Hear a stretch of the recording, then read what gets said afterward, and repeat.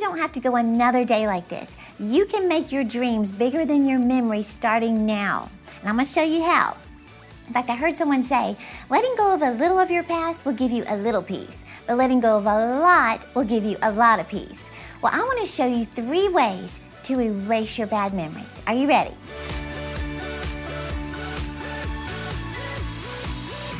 Hey, I'm Terry Savelle Foy, your cheerleader of dreams. Thanks for joining me. I wanted to ask you if you saw the survey I posted recently on Instagram. I was just curious to see if I was the only person who went through these things or if others have felt the same way too. So here are some of the questions I asked if you didn't see it. I was asking, do you wish that your bad memories would just go away? 86% said yes. Then I asked, are you ready to finally get over your past mistakes and start moving towards your dreams? 97% said yes. I was shocked. Then I asked, are you frustrated with how your life is going because you're stuck in the past? 67% said yes. One last question. I said, are you tired of waking up every morning wishing you could change something that's happened to you? 80% said yes. Now, I'm sharing these results to let you know that you are not the only one dealing with this. Do you know for over a decade, I was completely trapped in past mistakes, and it stunted my growth and it hindered me from pursuing God's calling for my life. So if you answered yes to any of these questions, you don't have to go another day like this. You can make your dreams bigger than your memories starting now. And I'm going to show you how. In fact, I heard someone say, letting go of a little of your past will give you a little peace, but letting go of a lot will give you a lot of peace. Well, I want to show you 3 ways to erase your bad memories. Are you ready?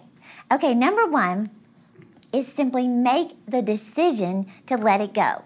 Here's the thing, it truly is a decision, and it's one that you get to make. See, the only way you keep things alive is by feeding them. Whatever you feed stays alive. Whatever you starve eventually dies. And you know, we see that with our pets. Here I have some dog food. Got it straight out of the pantry this morning. If I didn't put this food out every morning for my little Pomeranian, Pepe La Joie, he would starve. But I keep him alive by providing food, right? Well, see, it's the same with memories. If you want the memories to go away, you have to stop feeding them. And the way you feed them is by dwelling on them. You know, just that word dwell, it means to live in or to live at a specified place. Well, when you dwell on the past, you remain in the past. You live there. And that leaves no room for God to do anything in your future. So you feed those memories or dwell on them by talking about them, rehearsing them, reliving them every time you're with your friends. That's what keeps them alive. So you have to make a conscious choice, a decision to stop dwelling in the past. Stop talking about the memories. Stop bringing the past into the present and destroying your future. Now, I want to recommend having a defining moment. Whatever today's date is, that's where you say, as of today, and you say the date, I am giving my past a burial. And the next time someone brings it up, you say, it's dead. I'm not who I used to be. So you and only you have to make the commitment to let it go. It's your choice today. So stop going over the scene in your mind. Stop remembering the details of the story in your head. Stop today. Number 2, sincerely forgive.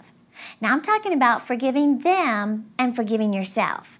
So unforgiveness, it's like a weight that will hold you back. In fact, just to illustrate this, I heard this story about this little girl in school who said that her teacher had every one of the students bring a clear plastic bag and a sack of potatoes.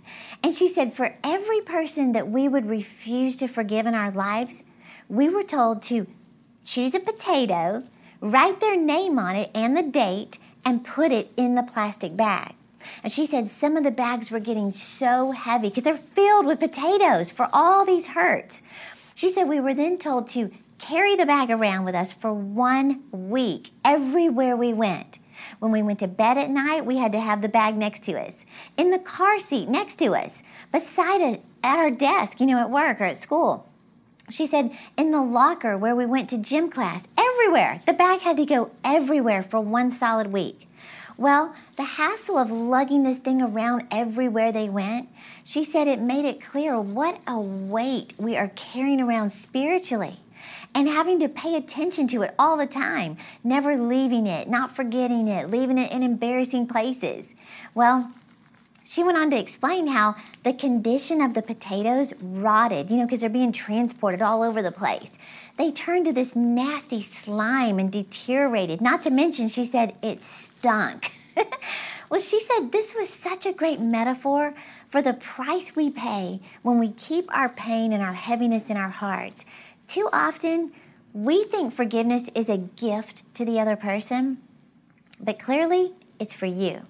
So the next time you decide you can't forgive someone, ask yourself, isn't my bag heavy enough? Isn't it time to just drop it and let it go? In fact, I read where a definition of the word forgive actually means drop it. So remember this, forgiveness, it doesn't make them right, it makes you free.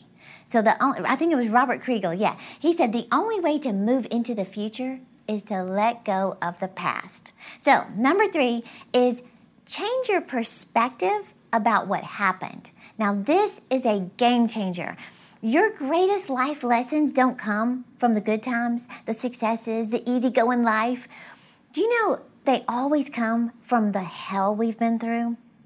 That's where we grow, we stretch, we hurt, we struggle. But that's what prepares us for the victory. In fact, I heard an illustration about eagles, which I just happen to have, how, when baby eagles are born, they're in that little shell, that egg, and they have this little tooth at the end of their beak.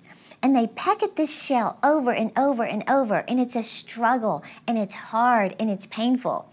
And from what the researchers say, the mama eagle wants to help them. They could just pop it open. But they said they can't help them because the baby eagle has to struggle, because the struggle is what prepares them to live the eagle life. Isn't that amazing? So what I'm saying is everything you've been through has prepared you for today. Now here's a phrase I want you to remember, and it can drastically change your entire outlook and your outcome in life. Are you ready? Things didn't happen to you, they happened for you.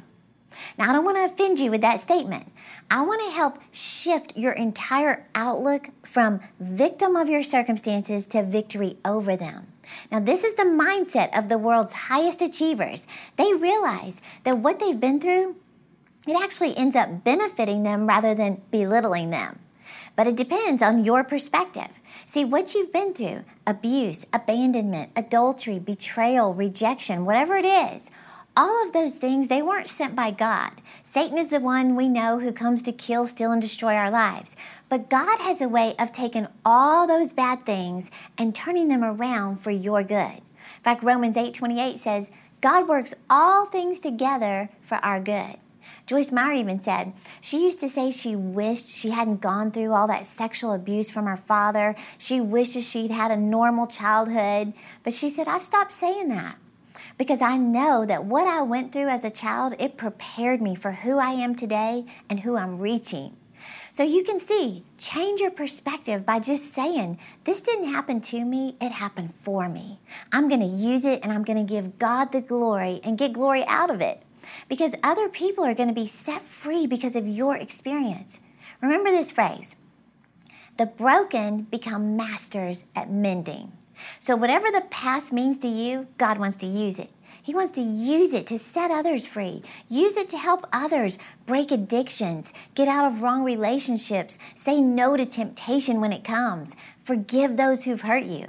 So let me close out with reminding you 3 ways to erase your bad memories. Number 1, make a decision to let it go. Stop talking about how bad your past was. Each time you do, you're keeping it alive. Number 2, sincerely forgive others and yourself. In other words, drop it and let it go. And number 3, change your perspective from it happened to me to it happened for me. Use what you went through for your benefit. Are you wiser, stronger, sharper? What good came out of what you went through? Did you gain more compassion for others going through the same thing? Did you become more self-aware of your own weaknesses, temptations, and pitfalls? Did you become more conscious of people hurting and hiding their pain, and now you know how to minister to them? then use it to your advantage. So I believe the memories will go from bad memories to beneficial memories. And I want to help you turn all your pain into power and start going after your dreams. In fact, this week, I am giving you a chapter from my book, Make Your Dreams Bigger Than Your Memories, absolutely free. Now, this chapter is all based around when I let go of my past and realized my calling is calling. That's what I want you to do. You're going to learn how you can go from being insecure, ashamed, stuck in your past, to living your dreams. So go to terry.com/chapter. And thank you for watching me today. And remember, I'm cheering you on to live your dreams.